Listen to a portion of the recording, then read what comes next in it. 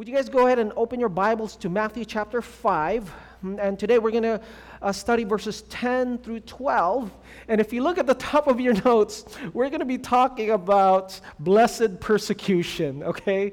So we're going to conclude our series on the hard sayings of Jesus. Last week we talked about money, and I'm like, I dreaded preaching that message because it's money and people want to be private with their money, but Jesus talks a lot about money, so we have to talk about it. And today we're going to be talking about persecution. How fun is it to be at church this morning, right? We're going to learn about being persecuted for your faith. And Jesus says that there is a blessing when it comes to that. Do you guys know that last year they tallied that there was $4.6 billion, not million, billion dollars, $4.6 billion spent on, like, they call it like Christian mimicry. Like it's basically Christian version of secular products. They're like knockoffs. No wonder the world makes fun of us, all right? So, for example, they have the show like Amazing Race. They would have Amazing Grace, like Reese's Peanut Butter, Jesus, King of Kings, Mountain Dew, Meant to Die. That's super lame, right? YouTube, they would have shirts, 4.6 billion. God wants you to be saved. I was like, come on, really? Starbucks sacrificed for me. I'm like, come on, dude, like for real? And then Burger King, they would have things like Christ is King and things that are so lame. And, Christians, well, I want to be a Christian and, but I want to be relevant. And $4.6 billion spent on these things to identify as being a Christ follower. But this morning, there's one characteristic or one trait that really not only demarcates what a true Christ follower is, but really defines what it means to follow Jesus, and it is called suffering and persecution. Suffering and persecution, because what happens to Jesus happens to those who are in Jesus. In other words, what happens to Christ happens to those who are in Christ. So if Christ was baptized and it says, this is my beloved Son in whom I am well pleased. When you are baptized, it happened to Christ, it happens to those who are in Christ. Christ will be glorified. You and I will have a glorified body. Christ suffered, so you and I will also suffer if we're following Jesus. And for us to do that, we're going to look through our text in Matthew chapter 5. So if we could all stand together, just in reverence to God's word. Matthew chapter 5. We're going to be talking about the blessed persecution or the blessing of persecution. Verses 10 to 12. I can read, you can follow along with your eyes. Blessed are those who are persecuted for righteousness' sake, for theirs is the kingdom of heaven. Blessed are you when others revile you and persecute you and utter all kinds of evil against you, falsely on my account. Verse 12, rejoice and be glad, for your reward is great in heaven. For so they persecuted the prophets who were before you. This is the word of the Lord. Let's pray. Father, we want to follow you for who you are, not what we want you to be. Lord, we seek your face. We seek the giver, not just the gifts. Lord, you say that there is a blessing, there's a happiness that comes with suffering for you. And so, Father, I pray that we will not avoid that we will not tiptoe around the tulips, around this area of suffering and persecution. But Lord, just as you embrace the cross, and just as you lay down the requirements to be a follower of you, that if anyone wants to come after me, he must deny himself, take up his cross, and follow me. So Lord, we want to do that this morning. I pray that you would give us strength, that you would give us the desire, Lord, to follow you, Lord, as Revelation says, to be faithful until death. So Lord, I ask for your grace to be with us right now. Lead us and guide us. In Jesus' name we pray. Amen. You may be seated. So Matthew chapter 5 to Matthew verse 7, chapter 5 to chapter 7 is the first block of teaching material in Matthew dealing with ethics in the kingdom. Okay? And specifically, verses about 2 to verse 10, there's eight series of teachings that describe what life in the kingdom of God would be like.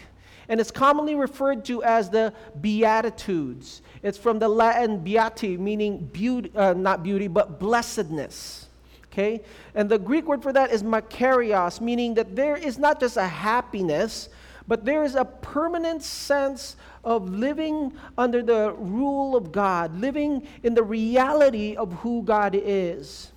And so when it says, blessed are the poor in spirit, blessed are those who hunger and thirst after righteousness, blessed are the meek, blessed are the peacemakers, it echoes to Psalm chapter 1, verse 1, right? Which is what?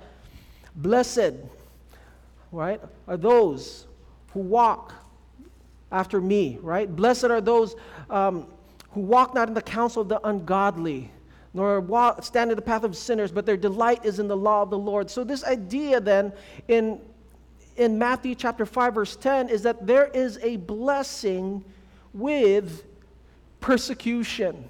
Now the first four in the Beatitudes, they have this idea of hungering or lacking or needing something. Blessed are the poor, blessed are the hunger, blessed are those who are meek. But then the last four, it talks about being filled.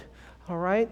And in verse 10, it starts off with, blessed are those who are persecuted for righteousness' sake, for theirs is the kingdom of heaven. I have three main points that correlate to the three main verses. Number one is this. Would you write down in your notes? Righteous suffering is a blessing because the kingdom of God is yours now.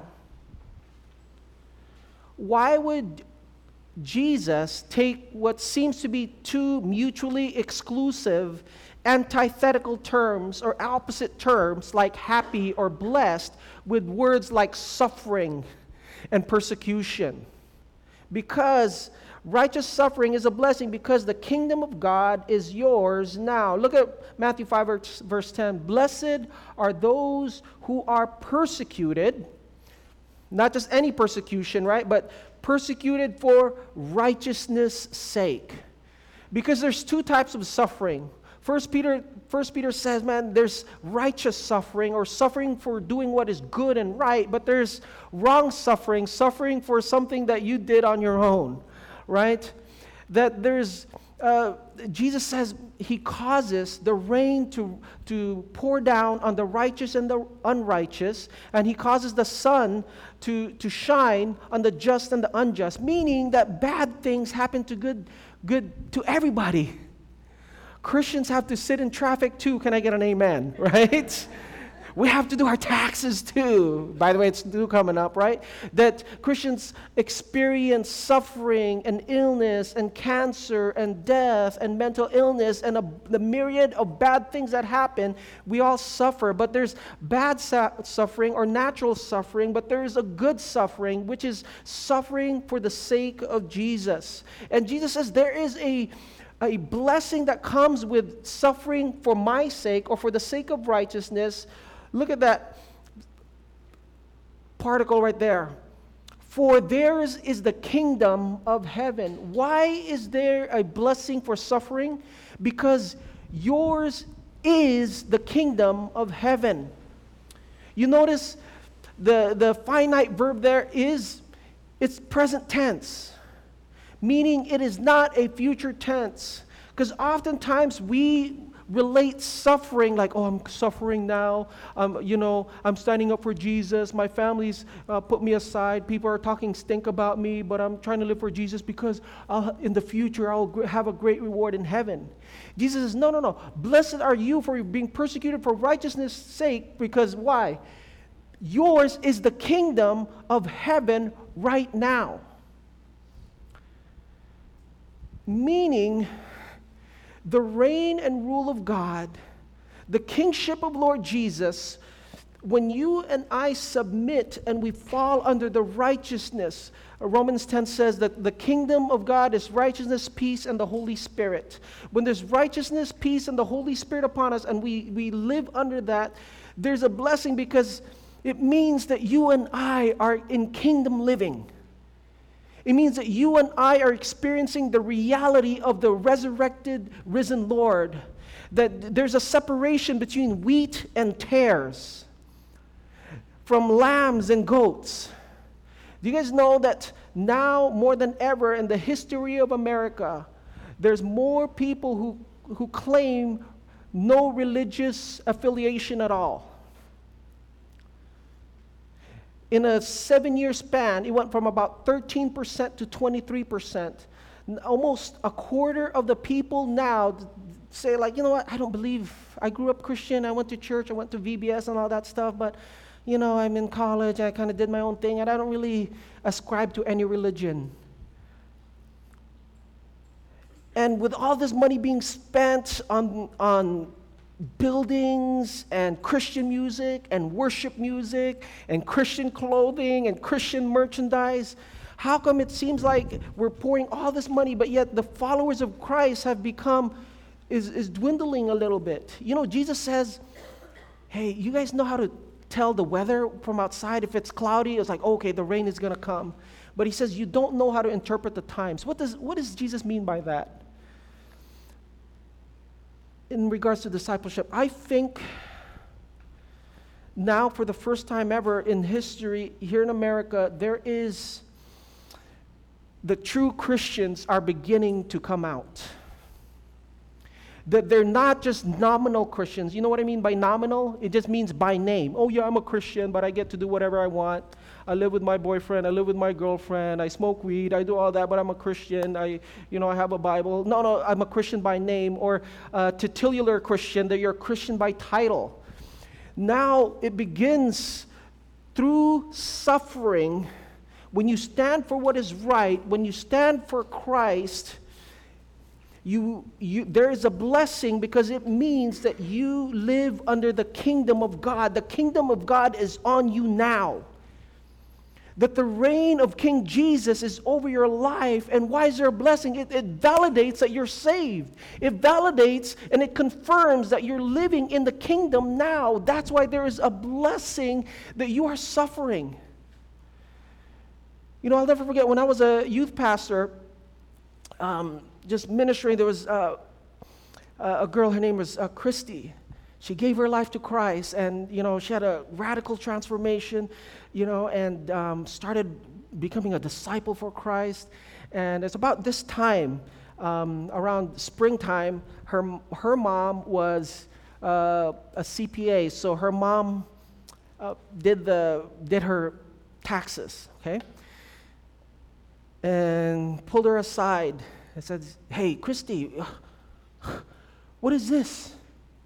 You're a college student and you gave this much to the church? You stay up late, you work super hard, and you give to this church? I don't approve of this. We didn't raise you, and at first you were going to that Christian church, and that's fine, that's okay, and you become actually more respectful and a better daughter, but now you're giving to the church. I can't allow this. You know what? You cannot go anymore. It says, Mom, you know what? I love you with all my heart. But if you're asking me to choose whether you or Jesus, I'm going to choose Jesus every single time. Because Jesus says, don't get it twisted. I did not come to bring peace on earth, but I come to bring a sword to divide. Jesus says, man, if no one who wants to follow me puts his hand to the plow and looks back, you're not worthy to be my disciple. He says your love for me should be so supreme. Your loyalty and your allegiance to me should be so primary that your relationship with your mom or your dad, brother or sister, it should be called hate, because that's how much you love me. And persecution then comes, and she said, you know what, Mom, I love you, but if that means not being under your household, but I'll still follow Jesus. I love you, but I'm going to follow the Lord. I'm going to still obey and be a disciple of Jesus. It's like, okay, I got it. You're standing in your convictions. You know, she was shunned in her family parties. People made fun of her. It's like, oh, why do you do that? Why do you're a starving college student and you give what you have and you tithe to the church? That doesn't make sense. It's like, because money doesn't have a grip on me. All money belongs to the Lord. And I'm going to give. So there is a blessing because yours is the kingdom of heaven. It means that you and I are participating heaven on earth through the life, death, and resurrection of Jesus. Because first century Jews needed two things when it came to this idea of the kingdom of heaven. They needed a Messiah, or the anointed one, or the Christ, which we now know as Jesus. But they also, two things, Christ, the Messiah, and resurrection from the dead. What did Jesus do after he died? He resurrected. So the age to come, this kingdom of heaven is here now. And part of living under the ruleship of Jesus is suffering. Look at 2 Timothy chapter 3, verse 12. Indeed, all right, for all you young people, all you millennials, for show, right? For real, indeed, all who desire, let me stop you there. Every single person who desires, every single person who wants, not actually does, but wants to live a godly life in Christ Jesus will be persecuted. Right?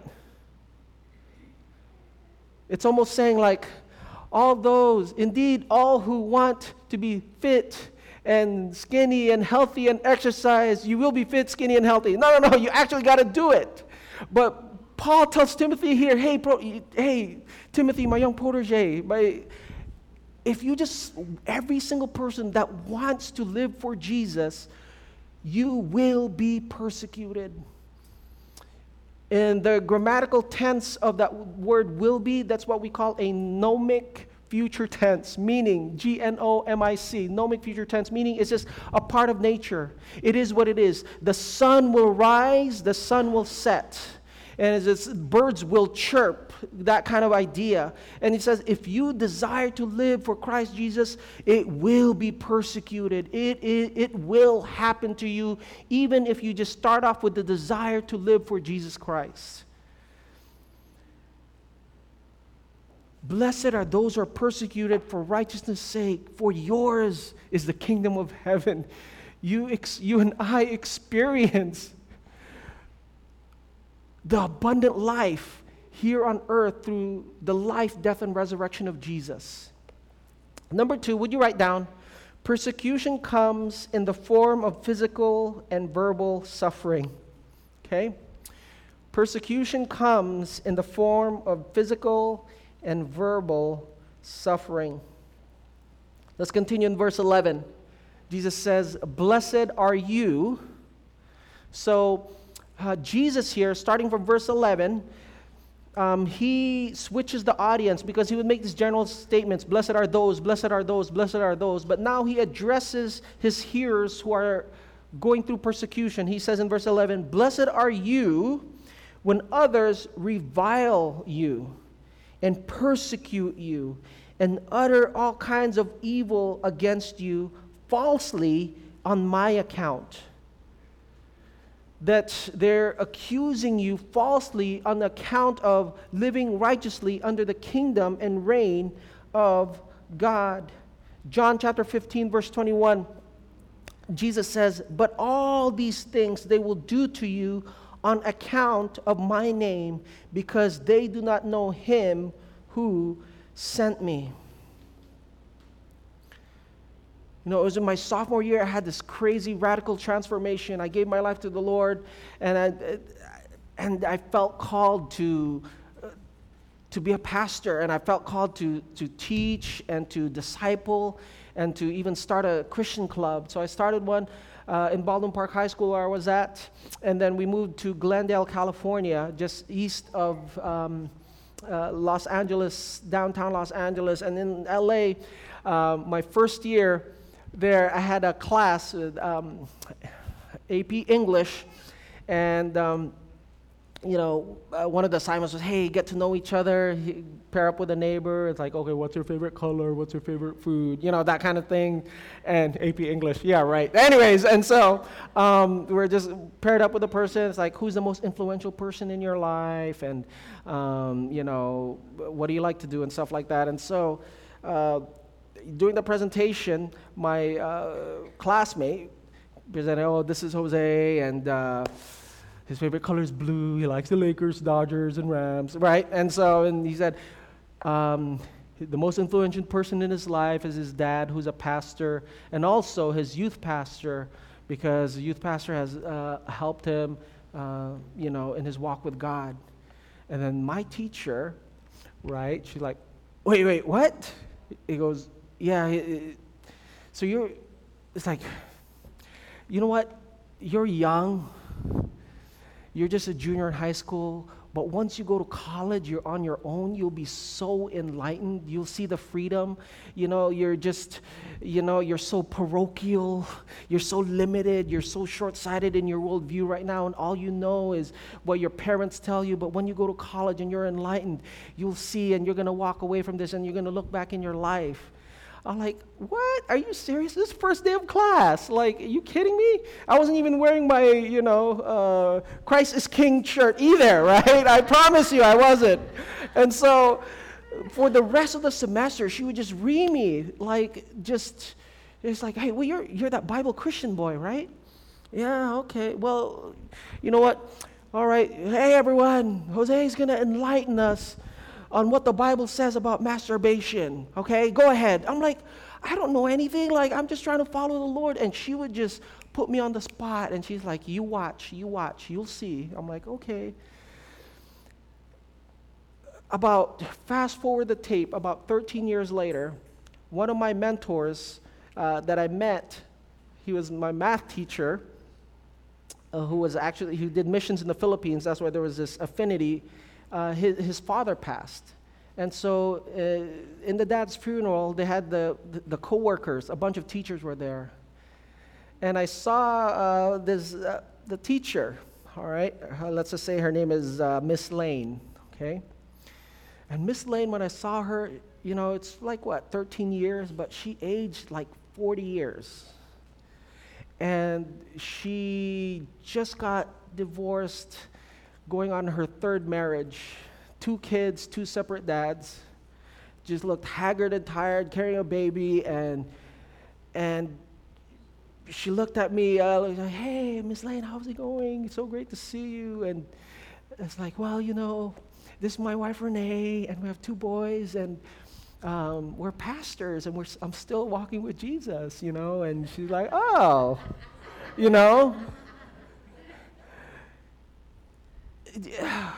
Can you guys see just the abundant life of living in the kingdom of God? Because we think, following the Bible, and following Jesus, it's so restrictive. It's just a bunch of rules. There's no freedom in that. Could I just debunk this myth real quick? That freedom is not doing what you want to do. Freedom is doing what you ought to do. Biblical and true freedom is not doing whatever the heck you want. That when you have such an anger problem, a person just gives you the stink eye, like, what? And you go on a road rage, I do whatever I want. Is that real freedom? Or is it freedom what you ought to do and having self-control? It's like, let it go. Is freedom like, oh, I'm going to buy whatever I want. Oh, I want that, I want that, I want that. Oh, when the Yeezy's coming out, when the iPhone 6, whatever, and I want that. And being consumed and controlled and enslaved by materialism and, I buy whatever I want. Is that true freedom? Or is true freedom like, you know what? I don't need that. I'm good. And being content. Because there's a freedom living in the kingdom of God that breaks the yoke of slavery, that breaks the mastery of your sinful nature.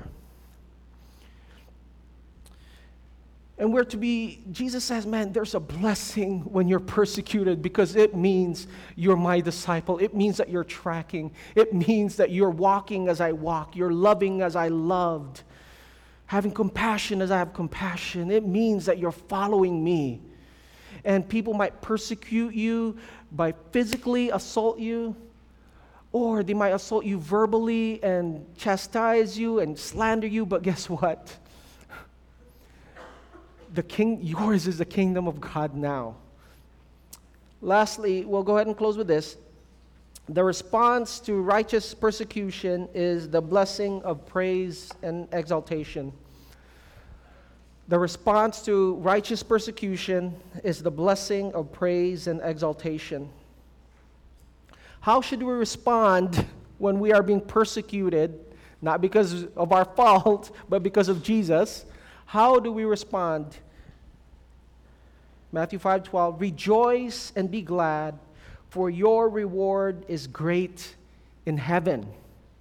Okay? So there is this idea of a future, but it's still in the present tense. There's heavenly, just like heavenly treasure is now, there's heavenly reward now. Okay? Verse 12, for so they persecuted the prophets who were before you. So the word rejoice there, the word rejoice there is skairete, which is like to have joy or to exclaim. But the word exalt there is agalistai, meaning that it's like an exaltation. It's what's described as what the angels would sing, glory to God in the highest, that it would exalt. Meaning that when you and I encounter persecution in our faith, we should give glory to God and rejoice, and we should be glad and exalt God and thank God and consider it, here it is, as a rite of passage that I'm a Christ follower. Christ suffered, I'm suffering. Man, that means I'm tracking with the Lord. This is my rite of passage as a believer in Christ Jesus. And this is how the disciples and all of Jesus' followers, this is how they viewed and how they responded to persecution. Look at Acts chapter 5. Acts chapter 5, verses 40. And when they had called the apostles, they beat them and charged them not to speak in the name of Jesus and let them go. And I love how we just read it. Oh, they beat them. It's like, dude, they beat them. They had this thing called scourging, where they would whip you 39 times because they thought 40 was the perfect number, 40 strikes, and you would be dead. So they would beat you to the point of death. And we just read it, oh, they beat them and they let them go, right? In verse 41, then they left the presence of the council, rejoicing, there's that word, that they were counted worthy to suffer dishonor for the name of Jesus. That suffering, it's a rite of passage for Christ's followers. That this is what kind of defines you as not just health, wealth. That's all fine, that's all dandy and good, but it's suffering and being persecuted for Jesus. You know, just like, people look at me, oh, where are you from? I'm like, oh, are you from here? I'm like, no, I'm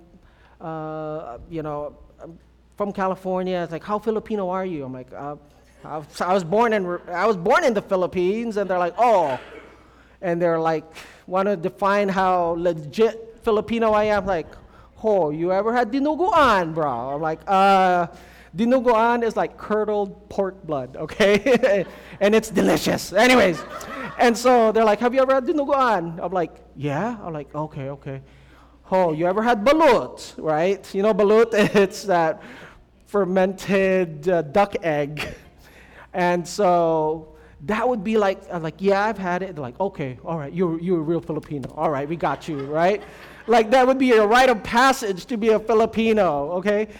But Jesus, man, the disciples, they saw the suffering, persecution, being reviled, being insulted for the name of Christ. They came out rejoicing. Why? Because they saw it. Man, Jesus counted, just as he suffered, he counted me worthy to suffer just like him, because I participate in the kingdom of God, to suffer dishonor for the name of Jesus. And as we close, Jesus is coming back soon, sooner than we expect, where the final consummation of the kingdom of God will reign forevermore. Because right now we live in this parallel universe, this present evil age where sickness, cancer, AIDS, social injustice, sex trafficking, present evil age is running right now. And right now, and along with it, when the life, death, and resurrection of Jesus came, it's running parallel together. Okay? We call that eschatological dualism, that in the end there's a dual age that's living at the same time. When Christ comes back for the last time in his resurrected body, he is going to put an end to this present evil age. He's going to put an end to this present evil age, and the kingdom of God will reign forevermore. And it's during this time, in this age that we're living in, that the true followers of Christ would rise up. Jesus says, don't call me Lord, Lord, and don't do what I say. Jesus said, what else? Broad, wide is the gate that leads to destruction. Narrow is the gate that leads to eternal life. If you look through the Gospels, the parable of the 4 seeds, right? There's the good soil along the path, the rocky and the thorny. There's 1 out of 4 proved to have a fertile heart. And this morning, as you and I follow Jesus, I encourage you, transition from being a fan to a follower. That if persecution and suffering comes with a salvation package, then bring it on, Lord.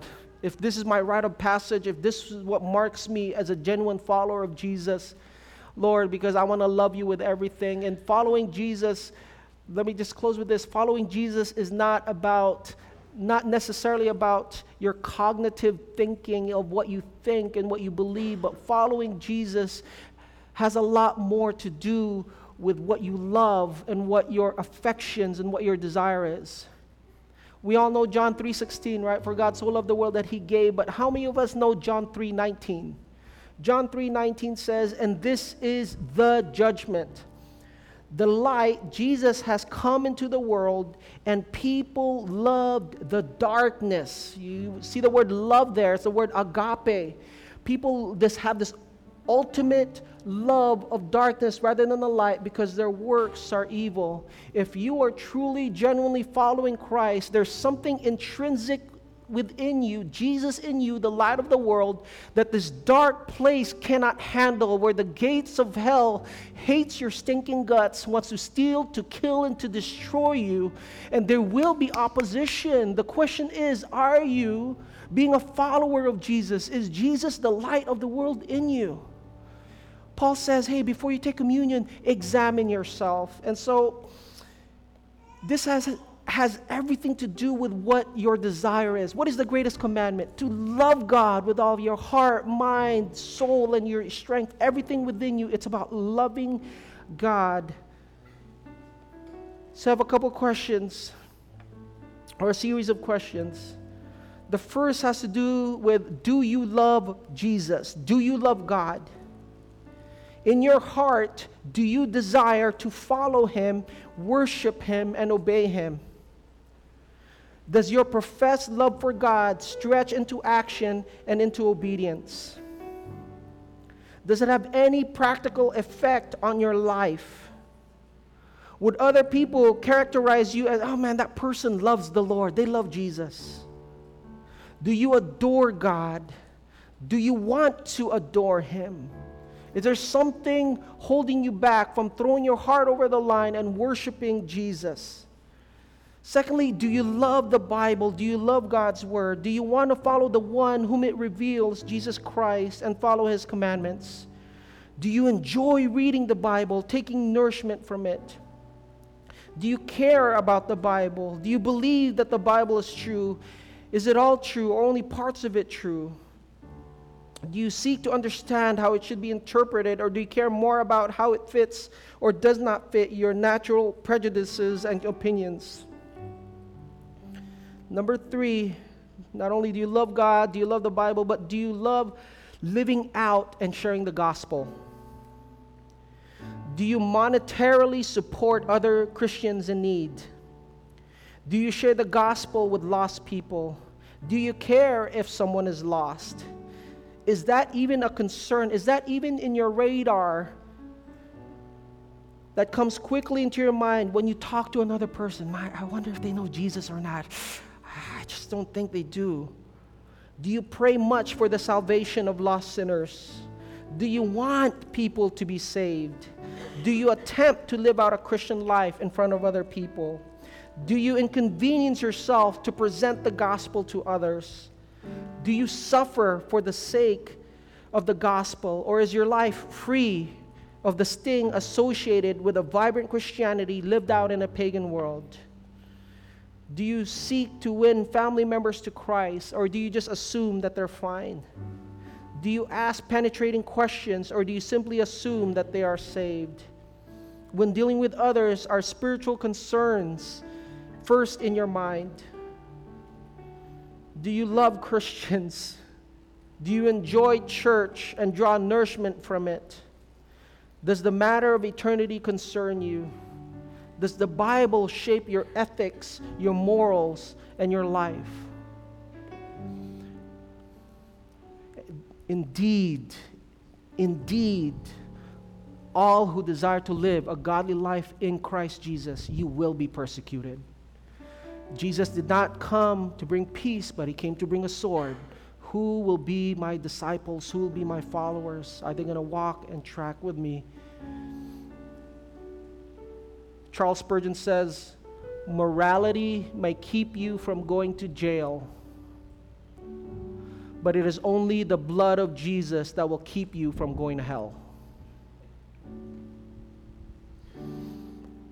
There's a God who loves you, who created you, who made you unto himself, but he is holy.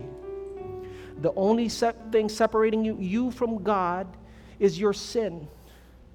Because God is holy, he can't compromise who he is and just receive you and have fellowship with you. And there's a sin problem that needs to be taken care of, and Jesus took care of that at the cross. For 33 years, Jesus lived a life of perfect obedience here on earth over 2,000 years ago, to live the perfect life that you and I could never live, to die your death and my death on the cross that you and I deserve, to be resurrected from the dead so that you and I could have life eternal and experience the kingdom of heaven here now on earth, abundant life. And it's freely offered to you. Receive it by grace. Acknowledge, Lord, I need your help. I don't know if I'm following you. I don't know if I'm just clocking in or clocking out. Is there more to this life than here? I already have a family. I already have a wife. I already have kids. I already have a house. Is there more to this life? Jesus is drawing you closer to his heart, and he's asking you, come follow me. I love you so much, son. I love you so much, daughter. I have an amazing life ahead of you. I've given you hope in the future. Lay your life down. If you seek to save your life, you must first lay it down. Amen? Let's go ahead and pray.